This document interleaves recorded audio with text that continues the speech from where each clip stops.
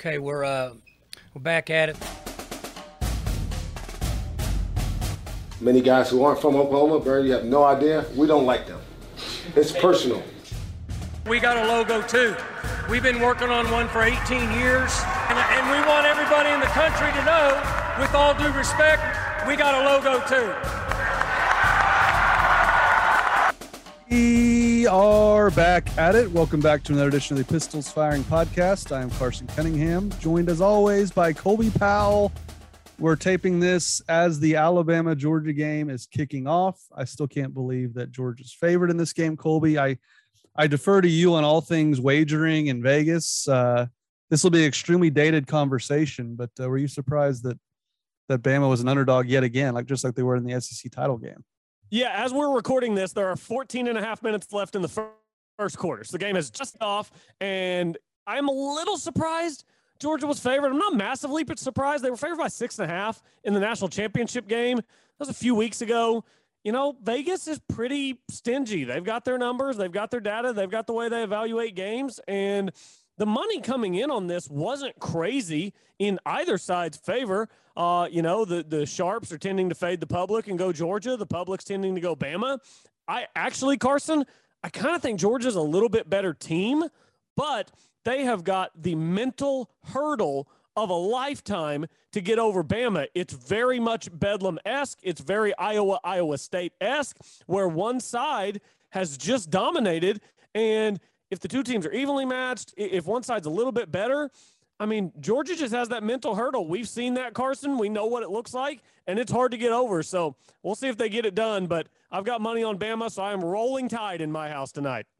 Yeah, my extremely dated take on the game, that it will be extremely dated when people listen to this, is Bama's just better at quarterback, and that's what wins these games. That's what happened in the SEC title game. But maybe Georgia will prove me wrong. But again, nobody cares because this is going to be dated. But we got a lot to get to football-wise. But first, let's hear from Chris's University Spirit, your one-stop Cowboy shop. Be sure to shop at chrisuniversityspirit.com. We appreciate Chris's sponsoring the pod.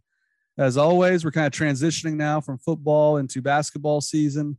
And I think Georgia just returned a fumble for – I'm trying not to do play-by-play of the national title game, but right, since people are going to be listening to this on Tuesday. But they're reviewing it. I think it was an incomplete pass, but I honestly don't know. Okay, that's the last of my play-by-play, I promise. This is not good podcasting at all, considering when this is going to come out. So forget I just said all that.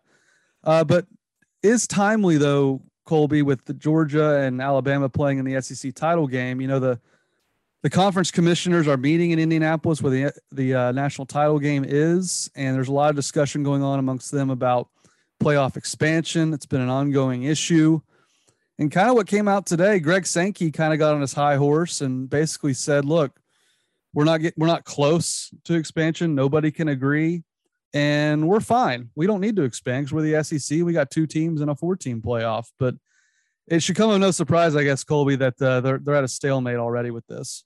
Greg Sankey, the commissioner of the SEC, walked out of those meetings with a blowtorch, and he took it to everybody. He took it to the Pac-12 and said, well, this is kind of an interesting situation we've got here where nobody out west is ever in play. That was, clearly a shot at the very lackluster Pac-12. He said that just engaging in expansion conversations was an enormous give for the SEC. That give was because we have to have college football supported nationally. We don't need this, is what Greg Sankey said. It's just...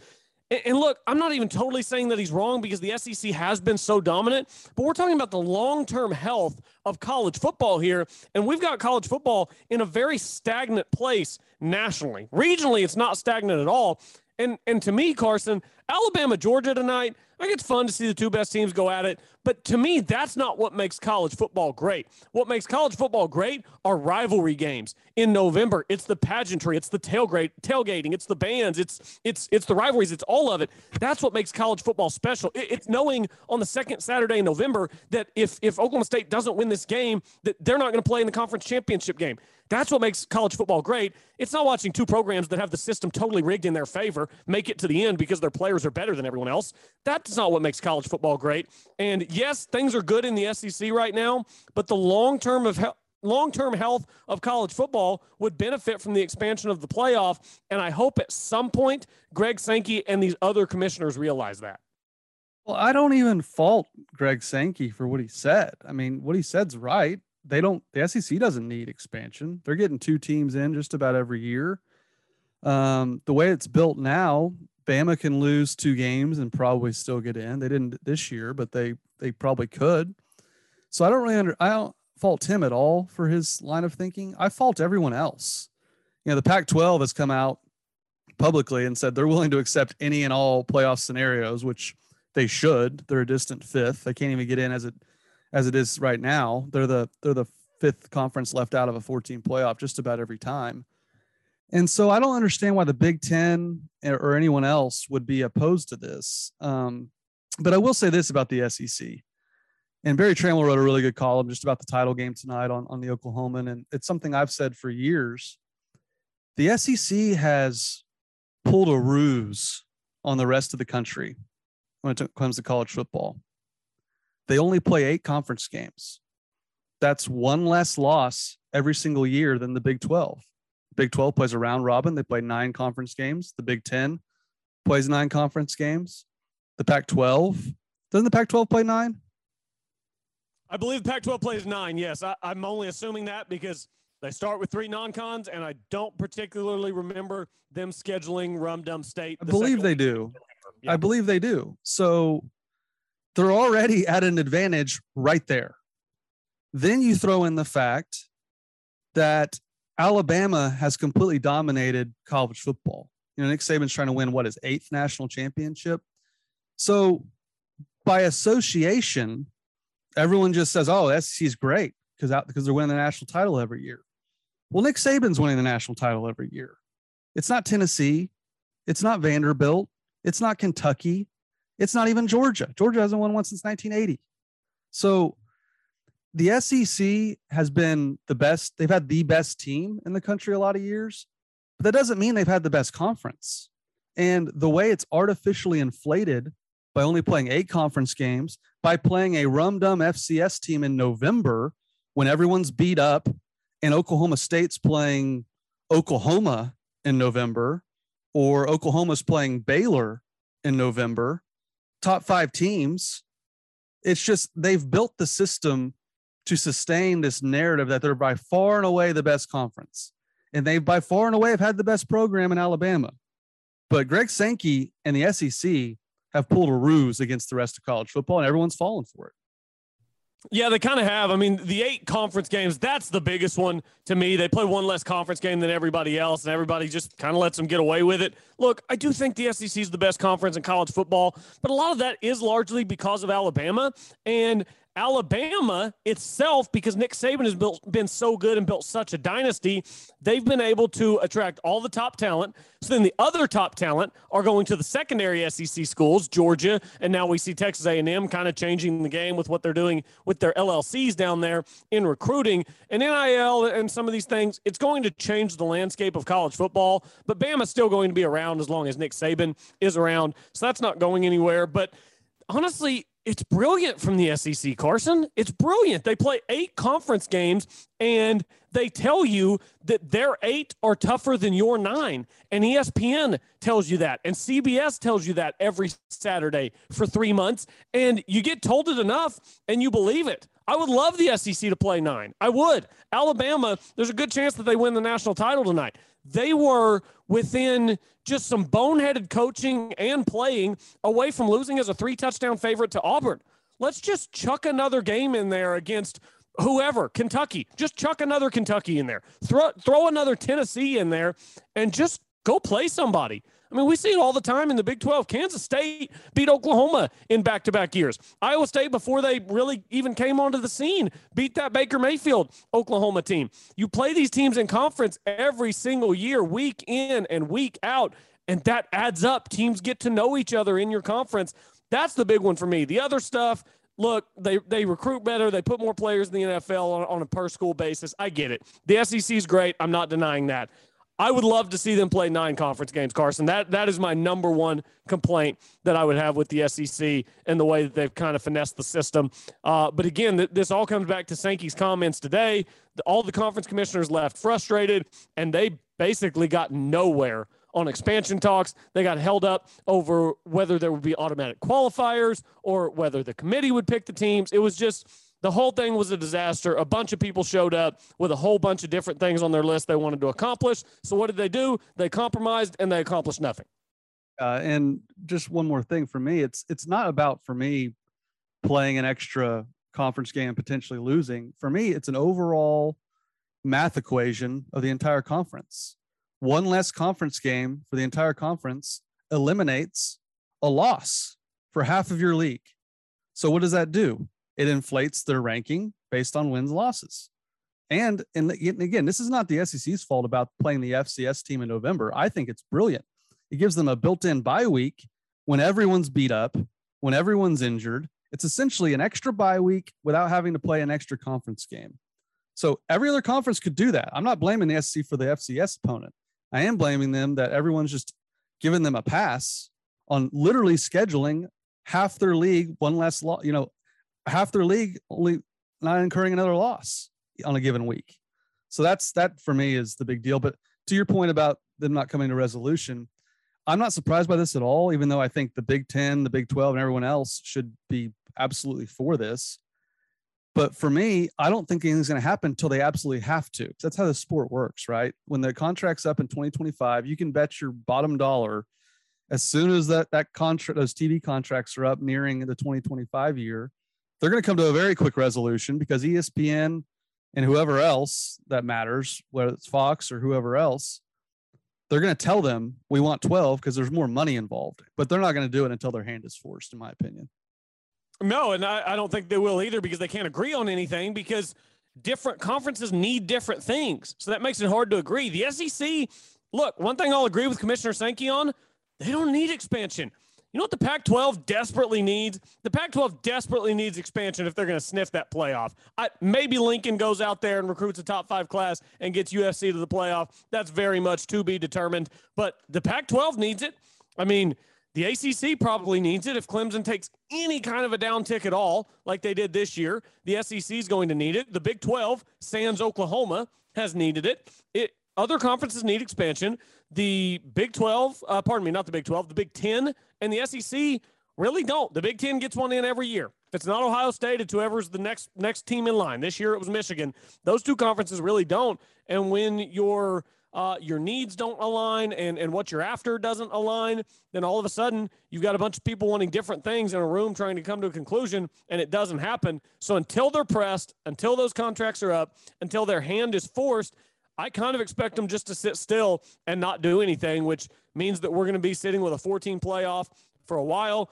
I love the idea of more teams in the playoff. I think 12 is a good number because if you put that many teams in the playoff, you know what that gives you, Carson? It gives you a much more interesting regular season because now there are 40 schools who on October 15th still think, oh man, if this thing breaks the right way, we could sneak in there number 12. It just gives more teams things to play for longer throughout the season. And yes, we have blowouts in the playoffs right now.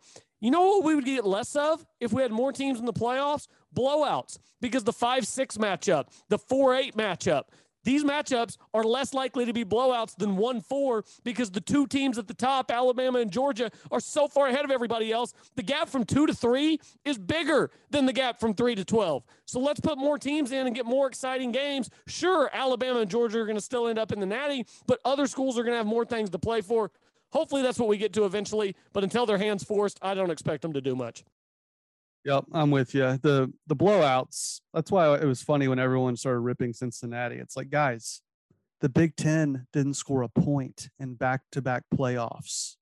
Okay? The blowouts are nothing new. I thought Cincinnati did a good job to keep the score as close as they did, considering how dominant Bama was. But the blowouts in the semifinals, I think, only further enhances the need for expanded playoff, or else just go to 2. Just let Georgia and Bama play every year if that's what we're going to do, because it's just it's those two and everybody else right now. But I do want to talk about basketball in a second, Colby. We got some football notes to get through first. I figure we just stick with football for now. Can I get a hand for the Big 12 having the best bowl record among any Power 5 conference? I mean, thank you. I needed that. And look, before everyone says you can't judge it on the bowl games. And look, the bowl game metric is not a perfect one, but we literally have nothing else to go on. So I'm definitely going to point to it, especially when the Big 12 gets just crapped on all year long. People don't think it's any good.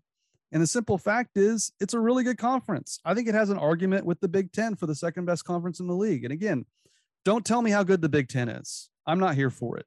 It's Ohio State, and it's a good Michigan team. I would not say great, maybe above average this year compared to where they were. But other than that, that league stinks. And so, Colby, I know it's not a perfect metric, but the Big 12 did have the best record among Power Fives. Yeah, it's like this.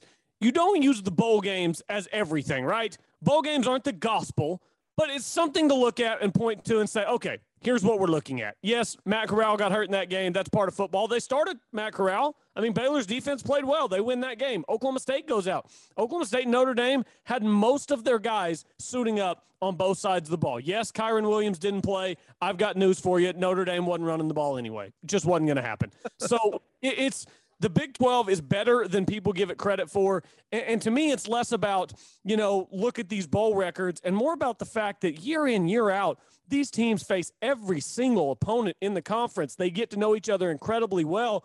And to an extent, this league, historically, and when I say historically, last 5 to 10 years, has cannibalized itself because these teams know each other so well. These coaches know each other so well. They know all their tendencies. They know how to exploit them. It's tough, Carson. It's different than these teams in the SEC that frankly play 3 or 4 of the same teams on their schedule every year, and the rest of them, they're rotating through once every 3 or 4 years. Well, staffs are different. Rosters are different every 3 to 4 years. That's not the same thing as Matt Campbell coming to town every single year, as Chris Kleiman coming to town every single year. Those are 2 very different things, and I hope that people recognize that because the Big 12 does get underrated nationally, and this year, I do think that it was the second best conference nationally. I don't always think that's the case because there are years where Ohio State's incredibly elite. They were not this year. Michigan was a good, not great team. So this year, I do think the Big 12 was the second best conference, and it'd be nice if they would be recognized as such. I'm sure someone's already been yelling at their computer, phone, whatever they're listening to this podcast on. Colby, what they've probably been bringing this up the whole time we've been talking so far. What's one of the hardest things to do in sports? Just play the same team over and over again. Beat them over and over again. Twice, right? Beat the same team twice is really hard to do. And that's something I didn't mention about the Big 12 and the Pac-12 and the Big 10.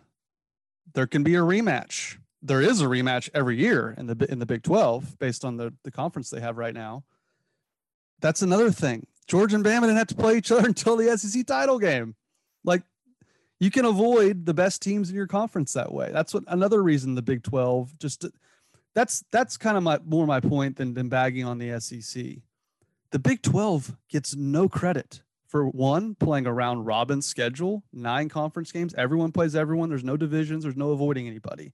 And number 2, there's an automatic rematch. You have to beat a team twice to win the Big 12. And that's one of the hardest things to do in sports. So the Big 12 has a PR problem. They've had it for years. That's nothing new. The SEC has mastered the PR with the way they've set up their conference. Now, with the Big 12 expanding, hopefully this changes. Hopefully with the respect that Cincinnati's earned, that Houston's earned, that Oklahoma State has certainly earned this year by beating Notre Dame and the season they had. Hopefully that starts to change because we've mentioned it many times in this podcast, Colby. People just fall back on the Big 12. They don't play any defense. People aren't paying attention. But hopefully that's a change, and that hopefully this is a sign of things to come because the TV numbers are out for Oklahoma State, and they're really, really good. I mean, the conference title game between Oklahoma State and Baylor drew just about the same number as when Oklahoma was in it the year prior. So, and the numbers, they had 8 million total viewers for the Big 12 title game, just under that for the Fiesta Bowl. Bedlam game, about 6.5 million. So basically, Oklahoma State averaged nearly 3 million total viewers per game across the country. That is a really, really strong number, Colby. And I think this is something that Chad Weiberg, Dr. Casey Schrum, Mike Gundy need to be screaming from the mountaintops to whoever will listen and prove that, hey, Oklahoma State, you want to expand your league? You're not going to find a better program than us. Yeah, I think so too. Oklahoma State needs to be beating its chest and really showing off what it did this year and what was a huge season for the program. I mean, Oklahoma State could not have picked a better time to go out and win 12 games with everything happening in the landscape of college football changing. And yeah, Oklahoma State doesn't get enough respect. The Big 12 doesn't get enough respect. And it's like you said, talking about the defenses, Carson. We talked about it last week. Narrative and reality move at different speeds. Reality moves a lot faster than narrative. The Big 12 plays legit defense, really good defense in this conference. Baylor, Oklahoma State. Oklahoma's defensive line was really good. TCU this year was atrocious, but they've been a good defense for 15 years. This conference plays really good defense, and still we'll get some jackass up in Iowa talking about, oh, this is big boy football here. This isn't the Big 12. You got to earn every yard that you're playing for here. And it's like, dude, you play for Iowa. Please come to Stillwater. I beg you to come to Stillwater and learn how football is played in the Big 12. So it's just narrative and reality move at different speeds. At a time, Carson, whenever we have more access to more content than it ever before, people want to be lazy. They want to rely on the same lazy takes they've had for the last 5 years, and this conference is in a much different place than it was 5 years ago. 5 years ago, it's 2022 now, Carson. 5 years ago was Mayfield Mahomes. It's been half a decade since Mayfield Mahomes. That reputation has to die. It has to. And as much as Oklahoma State and their defense has certainly, I think, changed the narrative, I got to give it up to Baylor, Colby. You mentioned it, the Sugar Bowl. They knocked Matt Corral out early in that game. Colby, was anyone, weeping tears or giving excuses for Oklahoma State when they haven't had their starting quarterback in Bedlam 2 years? Remember when J.W. Walsh had to play, Mason Rudolph had a broken foot. Yep. Spencer Sanders was hurt. I mean, did anyone cry about Oklahoma State missing their starting quarterback in Bedlam? I don't think they did. No tears were shed, Carson. I can say with certainty, no tears were shed. Nobody just said, oh, OU wasn't impressive because they beat a team without their quarterback. Nobody said that. Like, man, look how good OU is. Well, I got to say that about Baylor.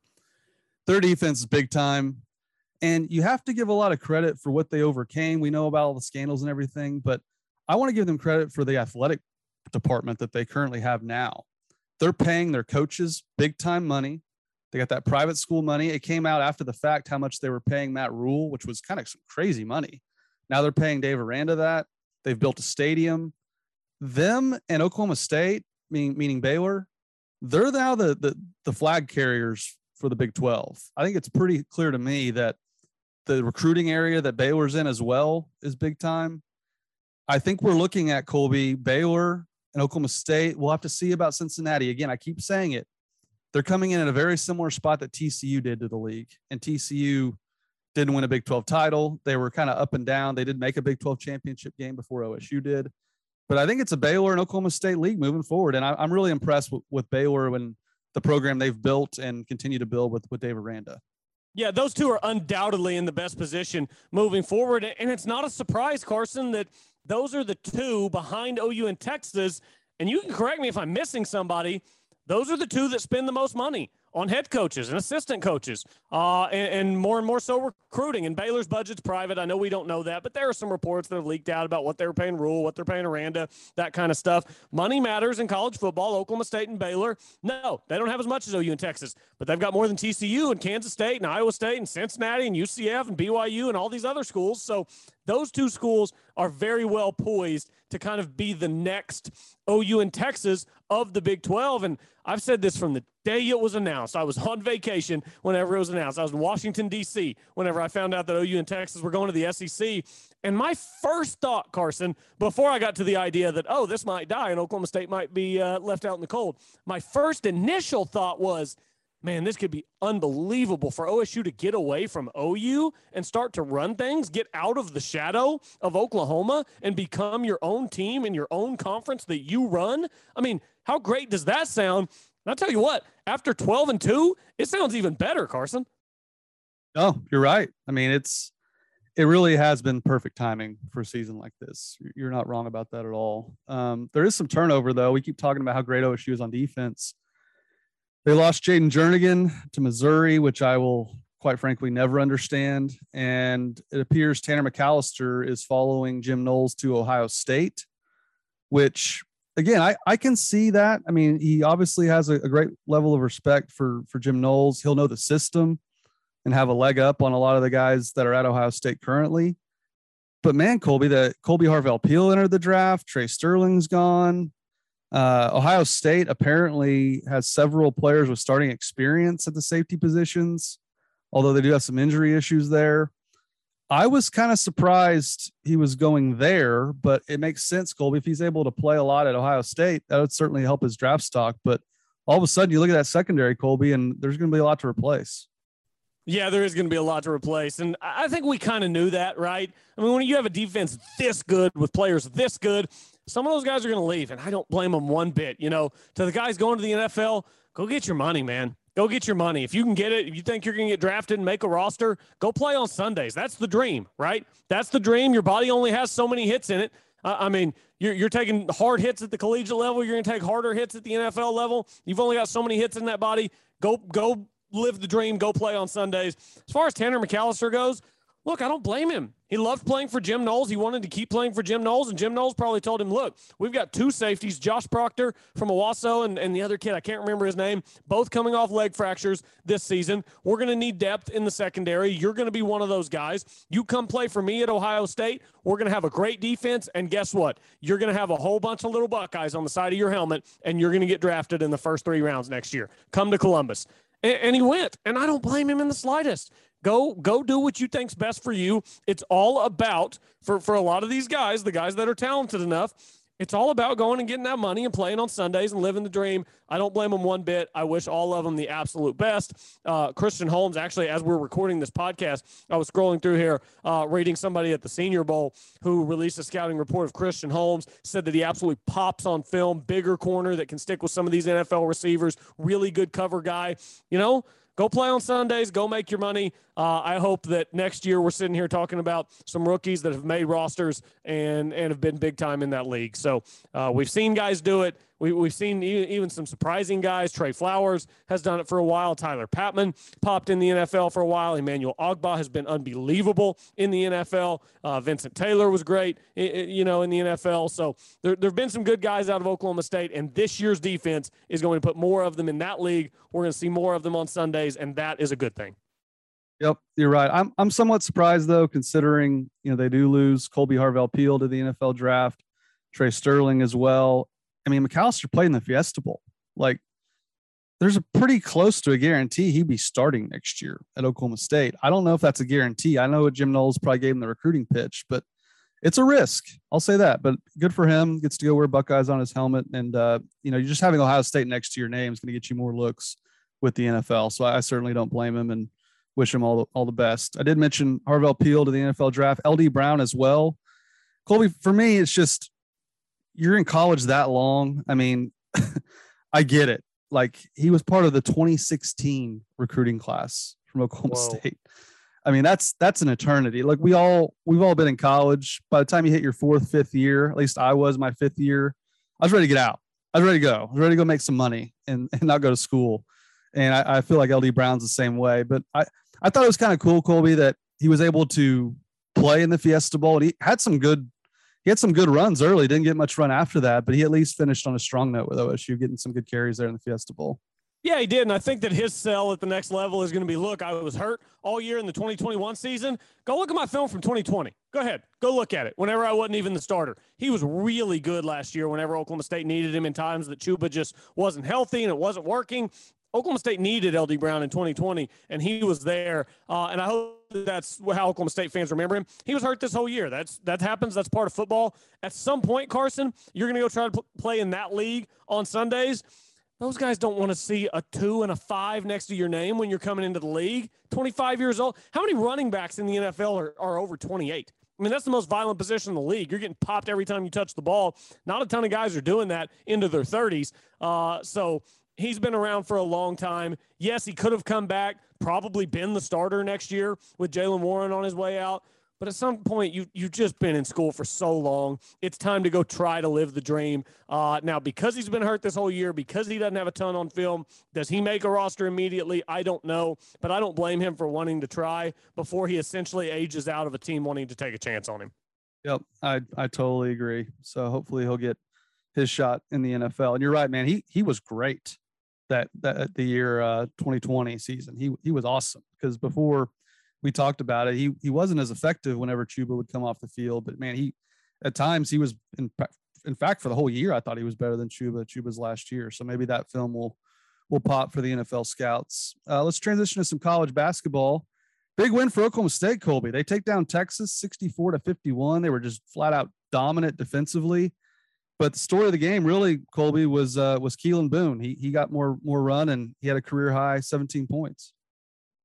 Keelan, we knew, Carson. I told you at some point this team, which cannot shoot the three, you know what they're going to do? They're going to show up one day, and they're just going to go in, and they're going to upset somebody that nobody thinks they're going to upset. Texas comes in at 12-2, and they leave at 12-3 because Keelan Boone could not miss. 6 of 8 from the floor, 5 of 7 from beyond the arc. The one from the corner at the end of the game, I mean, that's just icing on the cake. When you're essentially running out the clock, they don't cover you in the corner, and you just throw one up because you're having a day and you're feeling yourself. Good for Keelan Boone. Huge moment for him. A guy who's really paid his dues during his time at Oklahoma State. I thought Musa Cisse made some big plays. Bryce Williams, 6 of 6 from the free throw line, is a big deal for a team that doesn't shoot it well from the stripe. Only 69% as a team. That's nice. Bryce Williams, 6 for 6, though, big time from the free throw line. And he's actually gone up to about an 84% shooter from the stripe this year, which has been big. So you look at a team in Oklahoma State who got outshot percentage-wise by Texas from the floor on only one more attempt, but from three-point land, Texas 6 of 22, Oklahoma State 8 of 17. Oklahoma State won the rebounding battle. Oklahoma State had 5 fewer turnovers. Oklahoma State shot 16 more free throws. For those of you who complain about the officiating, 16 more free throws for Oklahoma State. It was just everything kind of clicked for Oklahoma State, especially in that second half against what is supposed to be a really good Texas team. But you can't be happier for Keelan Boone, Carson. That guy's worked hard. He's kind of gotten buried on the depth chart some, and he had a big day and really propelled Oklahoma State to that win. I've never really understood Keelan Boone's role in this program. Dating back to last year, it felt like when he was given a real run last year, he would knock down threes pretty much anytime he got a substantial run with minutes. And he'd only played more than 20 minutes twice this year coming into the Texas game. And it feels to me like he has to play more than 20 minutes to get in the flow of the game. And he did struggle against Houston. One of those games, he played 24 minutes. He was 1 of 7. But when he's out there, especially last year, when he was out there, he was knocking down threes.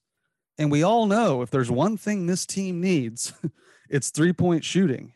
And you mentioned it. He goes 5 of 7. And the only reason I could just come up with in my head why he hasn't played more is perhaps he just doesn't do everything else very well. Perhaps he's not where he's supposed to be defensively. I'm sure Mike Boynton has his reasons. He knows how to coach basketball but far better than I do. But with the huge need they have on this year's team with 3-point shooting, he has to play, and he has to play a lot.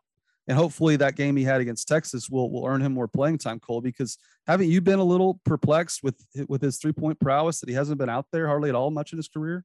Yeah, it just seems like he seems very streaky. So I get it. You know, he goes into slumps and stuff, and then he's not giving you a ton out there. But with his size, I mean, it wasn't just the 17 points. He had 6 rebounds to go along with it, tied for the team lead in rebounds with really kind of surprisingly Avery Anderson, who was crashing the boards from his guard position. But Keelan can be a bit streaky, so I understand it from that perspective. But on a team with no shooting, you just kind of have to let him go. You just kind of have to let him go and live with the fact that, yes, he went 5 of 7 against Texas on Saturday. Next time he steps out there, it could be 1 for 8. But that's kind of just what you have to live with on a team with no shooting. I mean, right, Carson? This isn't the Splash Brothers. We don't have Steph and Clay where other guys can be picky. You've got a guy who can shoot. I mean, that guy's got to see his 25 minutes and get his shots up. Otherwise, who's going to be putting him in from beyond the arc and creating space for the offense? Yeah, it's such a need that you simply have to have him out there. Like he may give it up on the other end, but we've seen how woeful they've been in the half court. And I think he's definitely earning more playing time. So it's great to see him knock down some shots and get out there. 2 other guys that really stood out. You know, Bryce Williams is just a total wild card. he famously said that he hates school last year and then graduated, which was just is an amazing story that a kid could overcome not liking school as much as he did. He said this year he wants to stay away from the bars. So it sounds like he's a funny guy, but he's also growing up before our very eyes. And he really played well down the stretch. He scored 9 points in the final 6 minutes, including a 3-pointer, which are like found gold with this team with their outside shooting. So I thought Bryce Williams really stood out along with Avery Anderson, Colby. Yeah, the whole Bryce Williams story, coming over as the transfer, and then he kind of wins over hearts because he's this high flyer dunker. He can shoot some. And then last year, toward the end of the year, he gets sick. He can't play in the Big 12 tournament. He's very limited if he played at all in the NCAA tournament, which was a huge loss for Oklahoma State. You go into the offseason, nobody knows if he's coming back because he's gone on record with his hatred for school. He gets the DUI. He talks about wanting to stay away from the bars, showing some growth there, stuff like that. And he's big time for Oklahoma State because they need veteran leadership on this team. Ice Likely does some of that, but they also need a guy who can just score the basketball, and that's what Bryce Williams is good at. It's not always going to be three-point shooting. It's not always going to be high-flying dunks, but it's going to be one or the other. He can do that. And this game Saturday, Carson, and this is a little more macro here, but I thought that this was such an important game for Oklahoma State, and I know it didn't feel that way going in. It may not even feel that way to a lot of people now, but I think that the basketball season at 7-5 with all the excitement from football, and then you have the letdown when that season ends, I think that this basketball season, Carson, had just a little bit started to feel like the lame duck season that it is. There's no conference tournament waiting for you at the end of the year. There's no NCAA tournament waiting for you at the end of the year. It's a lame duck season. But at the beginning of the season, it didn't feel that way because everybody was mad at the NCAA. There was this common enemy. We were all coming together, supporting the basketball team and overcoming that. And then we just got embedded in football and got lost in that. And basketball got pushed to the back burner. And then they're 7-5, one game into conference play. And it started to feel like the lame duck season. And you needed to remind people, no, look, this isn't Kansas, this isn't Baylor, but this is a good basketball team with a lot of good players, good young talent, and a really talented young coach that guys want to come play for. And I just think it was good for the momentum of the program and for the fan base to get that big win, especially at home on Saturday, so people keep coming back, keep supporting the program, because yes, it's a lame duck season, but these guys are talented. This coach is talented. They need the support. So from that standpoint on the macro level, I actually thought it was a really big win on Saturday. Oh, you're right. It was huge. And my last point on the game would be Avery Anderson doesn't have to be Cade Cunningham. He's not. But he has to be the guy. And he finished 2 of 8 shooting, but Mike Boynton called it his best game despite that. He scored 26 against Xavier, 29 against Cleveland State. But he tied for the team lead in rebounds. He really filled up the entire stat sheet. He had 3 steals, 4 assists, and only 1 turnover. This season, to me, Colby, is going to go how Avery Anderson's goes. He tested the NBA draft waters and just chose to come back. He needs to play like an NBA first-round draft pick if they're going to have a non-lame duck season for me. Yeah, I think so, too. And last year it was – I'm not going to say easy, but last year Cade Cunningham was obviously drawing a lot of attention. So Avery just has more room to work. It does make things easier when the number 1 overall pick in the draft is on your team because guess what? Less people are paying attention to you. This year, people know Avery Anderson can score the ball. They remember what he did in Morgantown last year. Avery Anderson can ball, and he's getting more attention. There's an adjustment period. He's a great basketball player. He's going to be fine. But like you said, this season's a long way from over. They've got 16 more conference games, and for them to go 500 or better in those 16 in what is just a brutal basketball conference, they're going to need Avery Anderson to be the guy that he was in February last year. And, that's a big ask, but it's a big ask for a reason because he's really talented and because they need it. So hopefully he can be that guy. The shooting wasn't there for him on Saturday, but like you said, you like that on a day that the shooting wasn't there, ties the team lead in rebounds, 4 assists, 3 steals. It was a good game from Avery Anderson. Hopefully he can build on that and continue to see more of that positivity.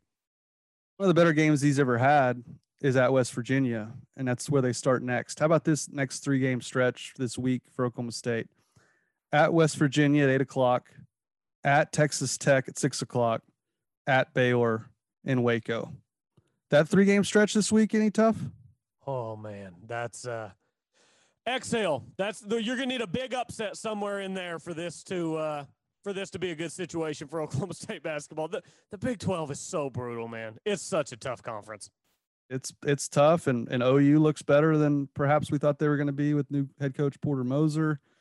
They get a crack at Texas again coming up soon at Austin. So it's not getting any easier. The COVID delays kind of made this stretch even more tough road trip wise than it had to be. I mean, you go all the way east to West Virginia, and then you go all the way west to Texas Tech, and then on to Baylor. So it's a brutal stretch. One quick uniform note brought to you by Chris's University Spirit, your one-stop Cowboy shop. Be sure to shop at chrisuniversityspirit.com.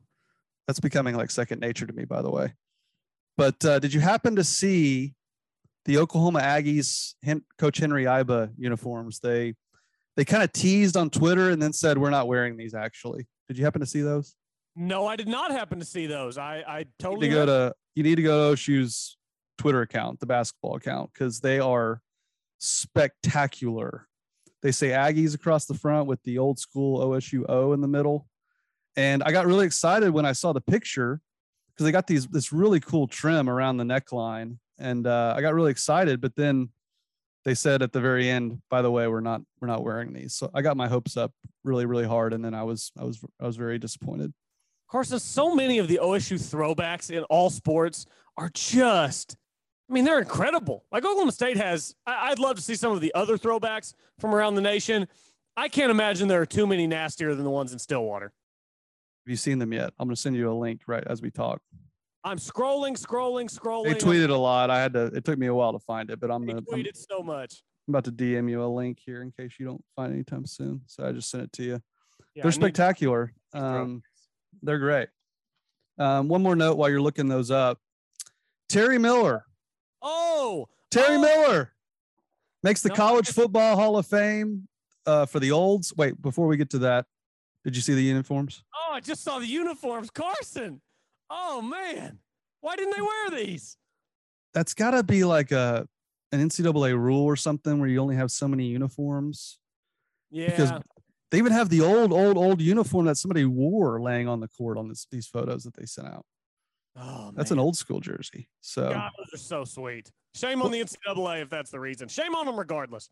Well, and I would love for them to wear them because one of my good OU friends named Dan Roten, he still thinks calling Oklahoma State Aggies, like he feels like that just twists the knife, that it like bothers me and bothers OSU people.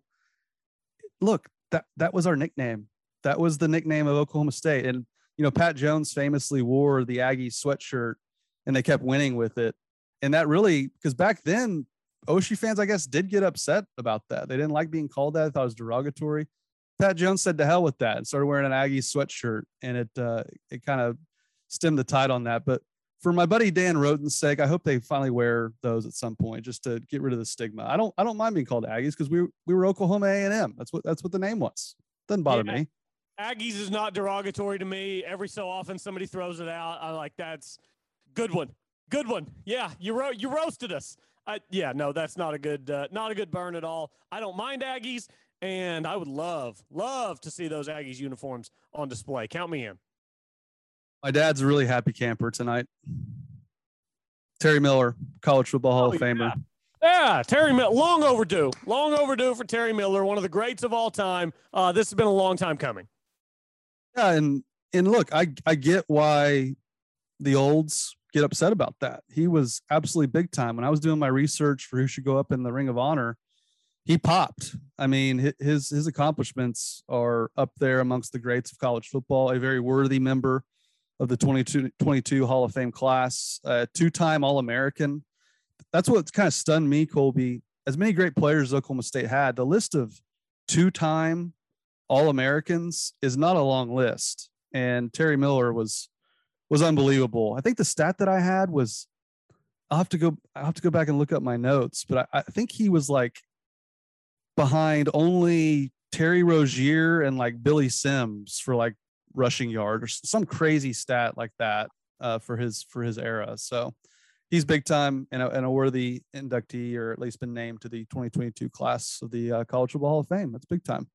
Yep, long overdue and more recognition for Oklahoma State, and Terry Miller gets his due. So he will be in the Ring of Honor sooner rather than later in Stillwater. That bumps him up in the pecking order. Like if you're in the College Football Hall of Fame, like Barry and Thurman are, does that kind of skip you to the front of the line? Oh, good question. You would think it would certainly move you up the list if you're not already at the top. Yeah, Leslie O'Neal just got inducted, so when we all kind of speculated that he would be next anyway. The fact that he's College Football Hall of Famer and perhaps the best defensive player in school history, but no, I think Terry Miller will be up there sooner rather than later as well.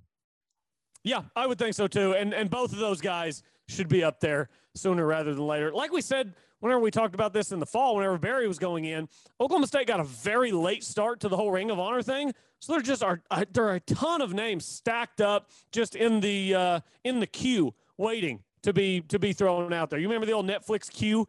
Yeah, that's what Oklahoma State has right now. Is just names stacked in a queue. I'm looking up an old school quote here. My ADD brain's going nuts. Yeah, you're right. He'll be in the queue. Do you have since the national title games tonight, this is what we'll end with, Colby, Georgia and Alabama, Todd Monken calling plays for Georgia. Do you have any favorite Todd Monken memories from his time at Oklahoma State? Him and Dana Holgerson's years run together. What years was Monken in Stillwater? He was only there 2011 and 2012. Then Yursich came in 2013. I mean, I would say all of my best memories are Whedon to Blackman. Those are all of my best Monken memories. I have a quote for you. Hit me. What I loved about Todd, like when I covered Oklahoma State extensively in 2011, 2012. It's kind of like my beat back then.